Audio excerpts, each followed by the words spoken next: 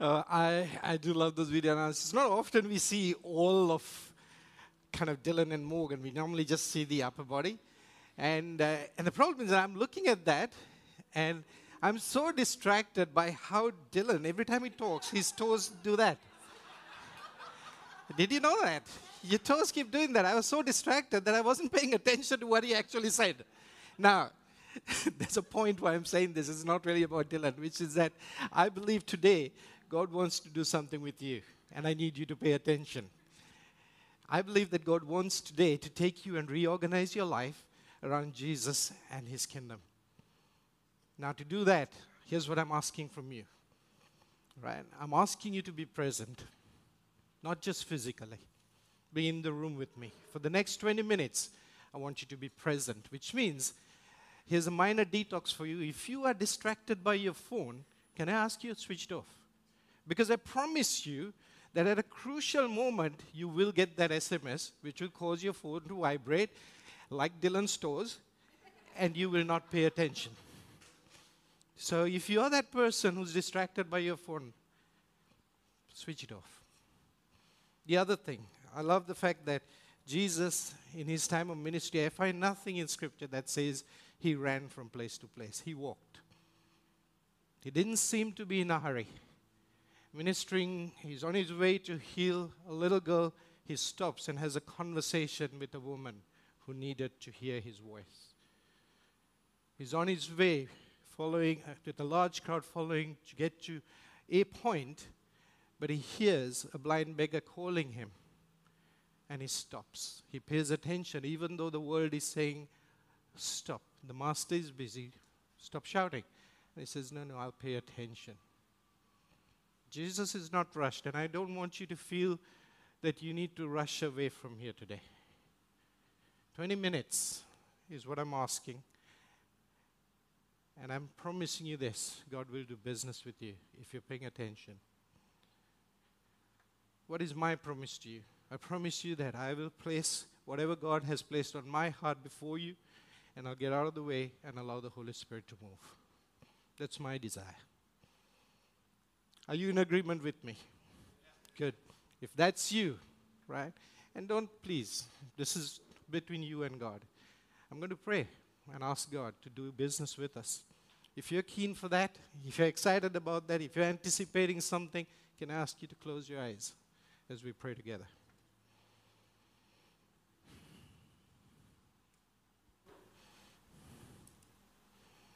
I surrender. Lord, I'm not in a hurry. I'm not in a rush. I'm here for you. This is not some religious obligation. I'm here to hear you.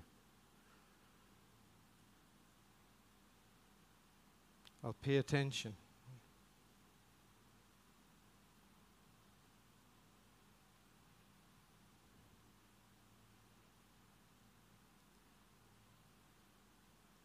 To echo the words of your servant, Lord. Speak. I'm listening. Speak, Lord. I'm listening.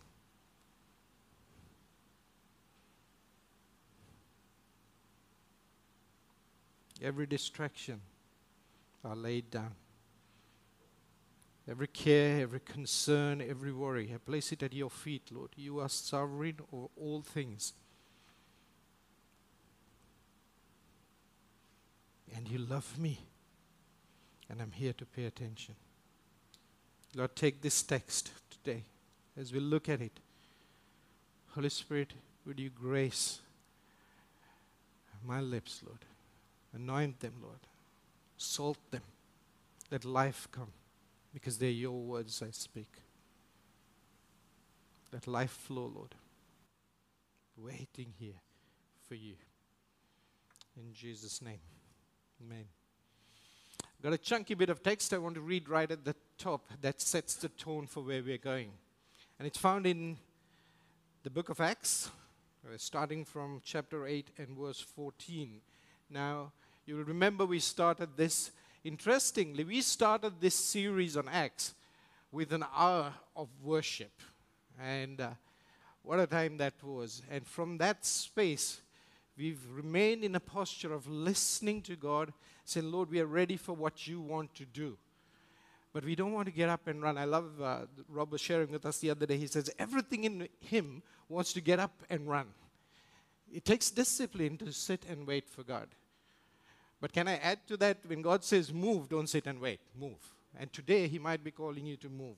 And we'll talk about that a little bit. Here's the text from verse 14, chapter 8 of Acts. Now, when the apostles at Jerusalem heard that Samaria had received the word of God, they sent to them Peter and John, who came down and prayed for them that they might receive the Holy Spirit. For he had not yet fallen on any of them, but they had only been baptized in the name of the Lord Jesus. Then they laid their hands on them, and they received the Holy Spirit. Now when Simon saw that the Spirit was given through the laying on of the apostles' hands, he offered them money, saying, give me this power also, so that anyone on whom I lay my hands may receive the Holy Spirit.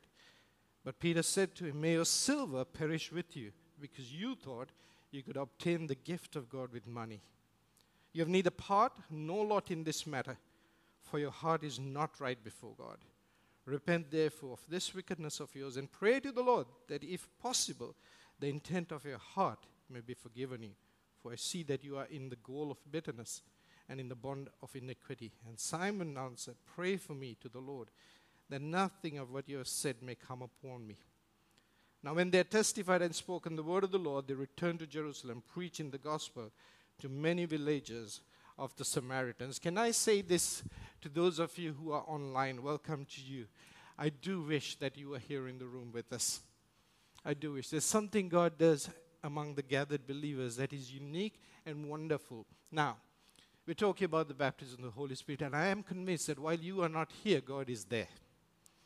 And so I want you also, if you're in your pajamas, please prepare yourself. Be ready. You're coming into the presence of God. Ask God to meet you today. In your living room, do not allow distraction to creep in. We're looking at a very unique text today. What's unique about this text is that there is this pivotal moment in the life of the church. You'll remember from last week that persecution has taken place in Jerusalem. Philip, who was a peer and one of the deacons, along with Stephen, who'd been killed in Jerusalem, has now moved to Samaria. Now, Samaria is not really too far down the road. It's, from what I understand, about a little over 60 kilometers down the road. So he's just moved over there, right? And he's still busy doing the very thing that caused persecution in Jerusalem. He's still preaching the gospel. The fact that he's just a few kilometers down the road didn't mean that now he's safe. He could still be in danger, but that didn't prevent him. And he's doing that. He's busy doing that. The Samaritans were an interesting group of people. The Jews didn't like them very much. They were Jews who had kind of mingled with Gentiles. They'd married Gentiles, and so they were seen as kind of half-breed, half-caste, or lesser than Jews. And the Jews had no time for them. They had little regard for them. In fact, when Jesus kind of broke the mold on that, by traveling through Samaria on ministry, it surprised and shocked the disciples. Why would he want to do this? These people are not proper. They're not right. Right? It's uncomfortable being a disciple of Jesus because he says, follow me, and then he leads us into some pretty uncomfortable places. But he breaks the mold on that. And then the same disciple, John, who we find in this text, is with Jesus before. And there's a Samaritan village that has not received him. And he says, can we call down fire and destroy them? So you can see that they really didn't think much of the Samaritans. So the Samaritans were this group of people that were living between two worlds, the Jews and the Gentiles, accepted by neither. And so that's the place that Philip finds himself. Now, he goes there and he preaches the gospel. And something wonderful takes place. They receive the gospel. Philip is a man who's operating in the power of the Holy Spirit. There's signs and wonders and miracles. They receive the gospel. And there is this fledgling church emerging in Samaria. And it attracts the attention of the apostles. I'm not quite sure. I like when I'm reading scripture, I like to kind of put myself in their shoes and try to figure out, well, how they felt about that.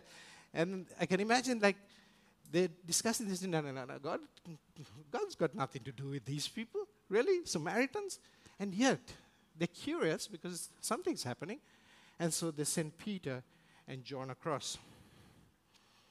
See, this was a pivotal moment in the history of the church. Until this point, the Jews saw a Jewish Messiah. They didn't see anything beyond themselves. And God was busy showing them something, saying, no, this kingdom must extend beyond you to the Gentile world. Now, the miraculous signs that we see and hear of in this text and the joy that flows clearly speaks to the presence of the Holy Spirit. The Holy Spirit, as the Samaritan people received the word, as they responded it, we find that the Holy Spirit comes and dwells in them. This is what it means to be born again. We use language that sometimes is perhaps to a lay person, they're thinking, being born again, what does that mean? It simply means that you've allowed the Holy Spirit of God to enter your life. They received Him, and now the abiding presence of God in the Holy Spirit is in them. Their eternity, their eternal security is set. It's secure in the hands of God. However, God doesn't stop there. He does something even more remarkable.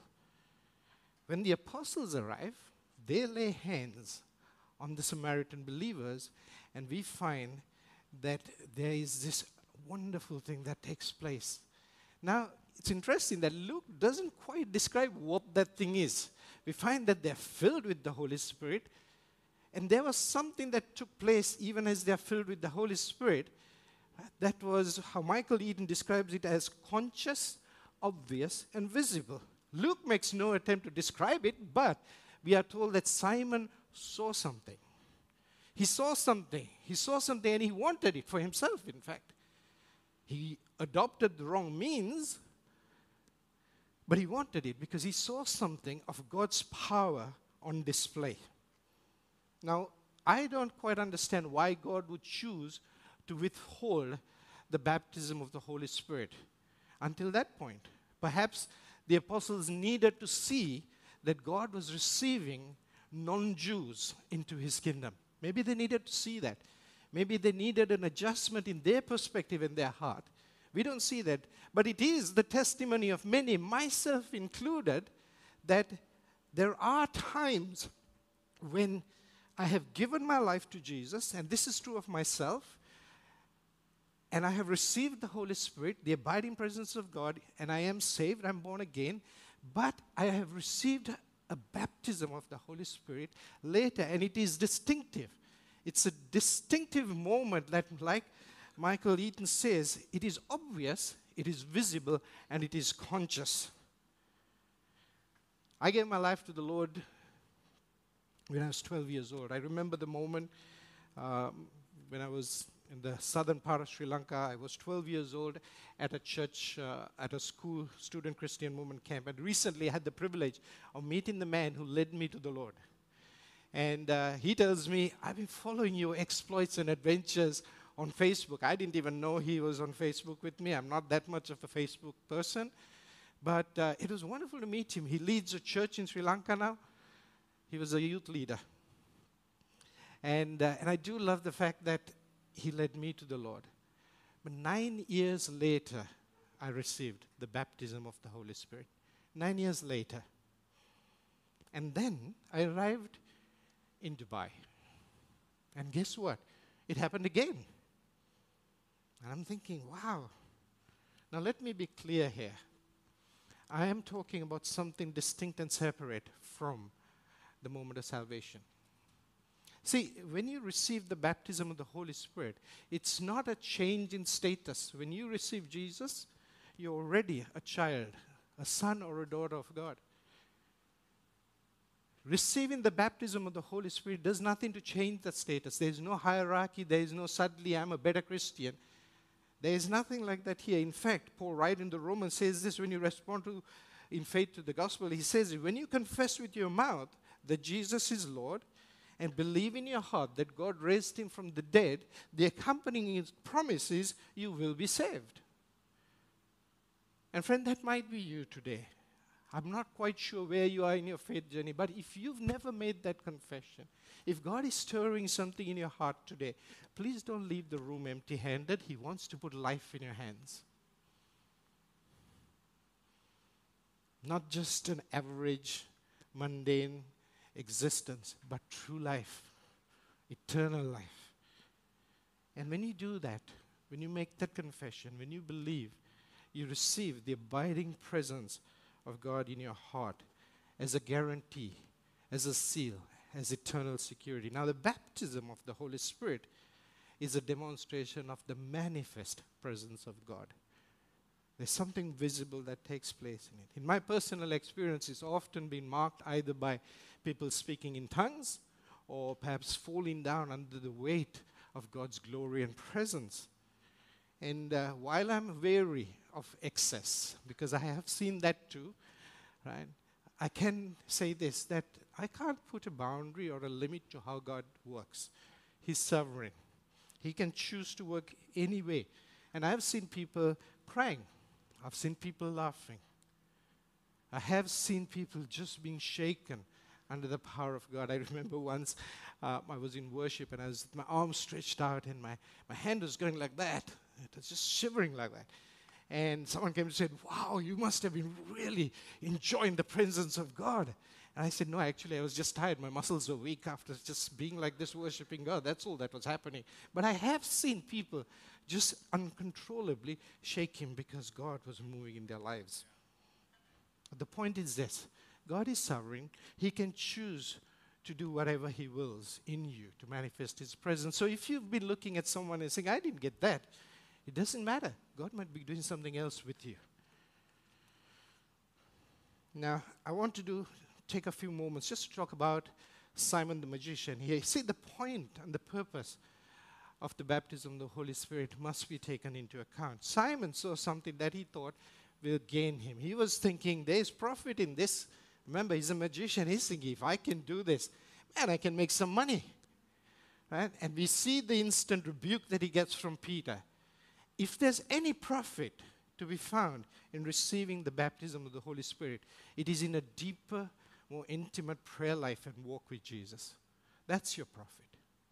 But the purpose of the baptism of the Holy Spirit is clear from the words of Jesus. Stay in Jerusalem. You will receive power to be my witnesses. See, when we receive the Holy Spirit, the power of the Holy Spirit, when we receive the baptism of the Holy Spirit, we can't help ourselves. We begin to reflect his glory because it oozes out of us. Such is the power of God that overtakes your life and you can't help it. And you're thinking, I want to do more, but God is saying, no, I will do it. You just allow me to work through you. Theologian and author Henry Blackaby, in his book, Experience in the Spirit, The Power of Pentecost Every Day, he puts it like this. He says, will God ever ask you to do something you're not able to do? The answer is yes, all the time. It must be that way for God's glory and kingdom. If we function according to our ability alone, we get the glory. If we function according to the power of the Spirit within us, God gets the glory. And he wants to reveal himself to a watching world. And friends, he wants to reveal himself through you. He wants to reveal himself through me. Are we ready to surrender? Because here's what's required here. What's required is a posture of surrender, of expectancy, of a faith that is ready. I love that language of what Rob shared earlier about salt in our mouths. Would you do this with me? Would you kind of go like you're tasting something? Can you taste the salt? Does it make you thirsty? Because I want us to be that. I want us to be waiting for God and saying, Lord, here I am, surrendered, in a posture of waiting. And I love the line in the song that says, desperate for you. This is not a desperation born out of, oh, please help me out of this, or I'm in that trouble, or give me that promotion or whatever. It's not that.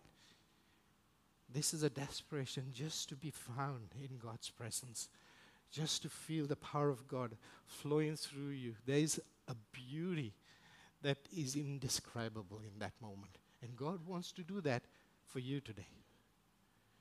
If you're part of the Connect group last week, you would have been part of the new series on miracles that kicked off with Jesus turning water into wine. And while we talked about water into wine as this superabundance of God, the overflowing joy of God, what He wants to do in you, Scripture also points to wine as representative of the Holy Spirit. And says God is desiring to pour out a new wine. And I'm convinced today that God is doing something new in the church. Not just here, not just the church local, but the church global, the universal church of God. I believe He wants to do something and pour out His Spirit. But is the wineskin ready? Is your life and mine ready? Are we in a posture of, Lord? Because sometimes we expect God to move in a particular way. And because we are waiting here to see that somebody didn't hear me right at the start. Is that my phone? No. Right?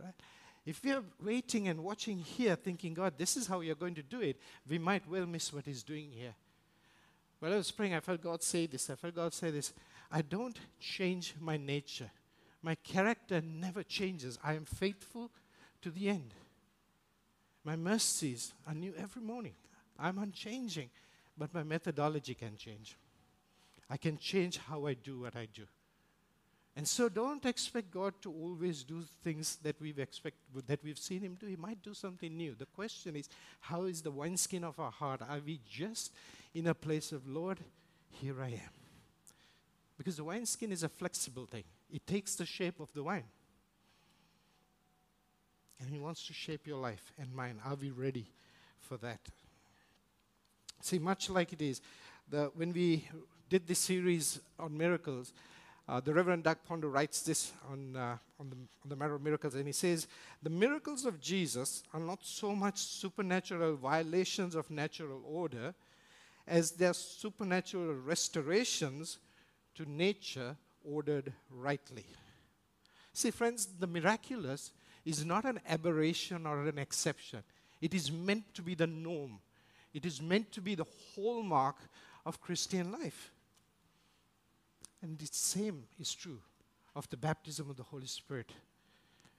The manner in which the Holy Spirit is poured out, we are meant to receive that and receive that and receive that. I can't live on yesterday's mercy. I can't live on yesterday's grace. I want fresh mercy, fresh grace, fresh revelation to keep this life of mine in line with the plans and the will of God.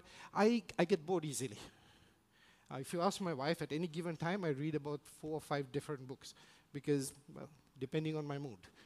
I'm very indisciplined in that. It's terrible when you're trying to study because but I want that my life is always, God, what are you doing now? I want to be ready for that. But if I expect God to just move one way, then I might miss what He's doing today. See, we see Peter and John going to the temple. And there's a lame man. They heal him.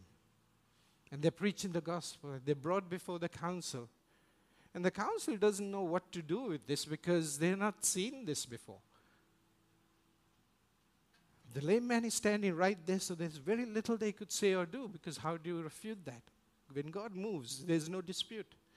And so what did they do? They threatened them and said, do not preach this because they're preaching a Christ who's risen. Well, these guys are saying, no, we crucified Him. So they threatened the apostles and say, you do not preach this Christ, go away. So they go back, and what do? They go to their friends and they say, would you pray with us? And what did they ask for? They said, give us the courage to preach the gospel boldly. And they said, as we do that, how do you like this for a daring prayer? As we preach, would you do signs and wonders and miracles? Would you move as we preach? And you know what happened at that point when they prayed that prayer? It was like Melbourne a couple of days ago, earthquake time. The room shook. The room shook. And they were filled with the Holy Spirit. And they spoke in tongues. I can imagine them worshiping with joy and exuberance and excitement because God was pouring His Spirit. But these are the same guys who received the baptism of the Holy Spirit before. So God can do it again. And I'm saying that to you not because the text says it alone. I'm saying it because I've experienced it. And I'm hungry for it again and more. In Ephesians, Paul writes to the believers there.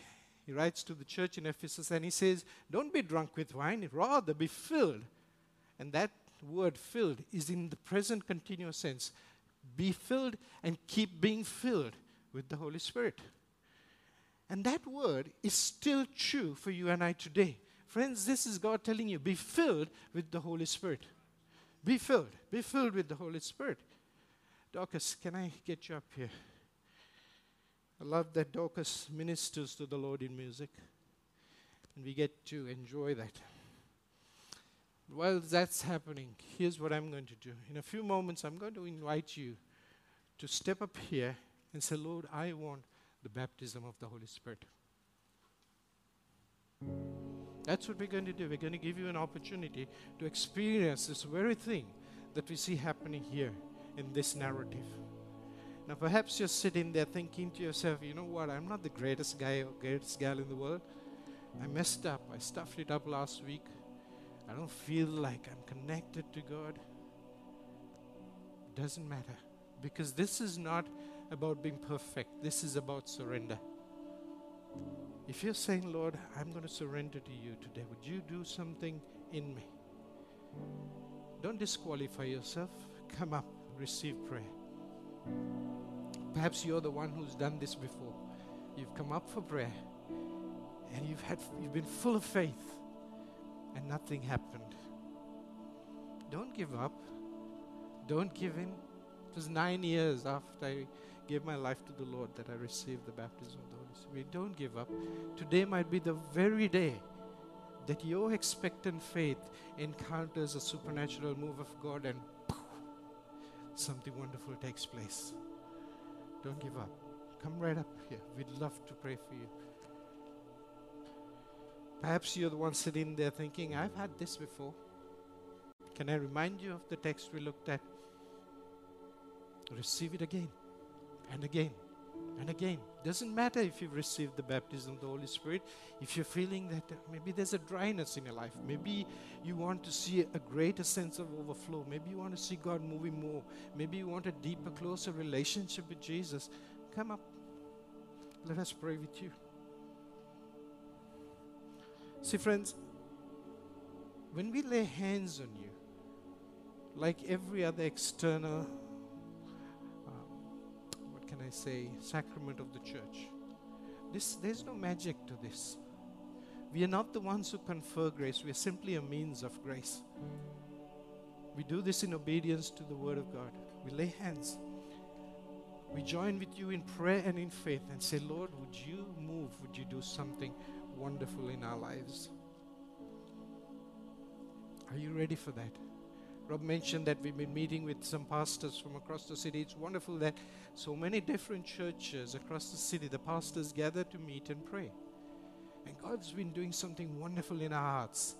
And that word that Rob shared right at the start from Tim Maxon of Fellowship of the Emirates, if you bring the posture, I'll bring my presence. What's the posture of your heart today? Are you ready to receive? Because God's ready to bring His presence. When can I hand over to you?